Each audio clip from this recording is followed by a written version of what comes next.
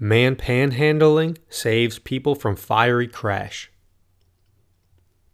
Darren Barton of Lakewood, Colorado, was holding a sign asking drivers for help at the Denver West exit of Interstate 70 when he heard the crash. As soon as I saw the flames, I headed under the bridge, grabbed 3 or 4 people out of a couple cars, Barton said. I didn't do this all myself. There were other people in traffic that helped. I just did what I hope anybody would have done if I was sitting down there, he said during an interview. Story found via Fox News.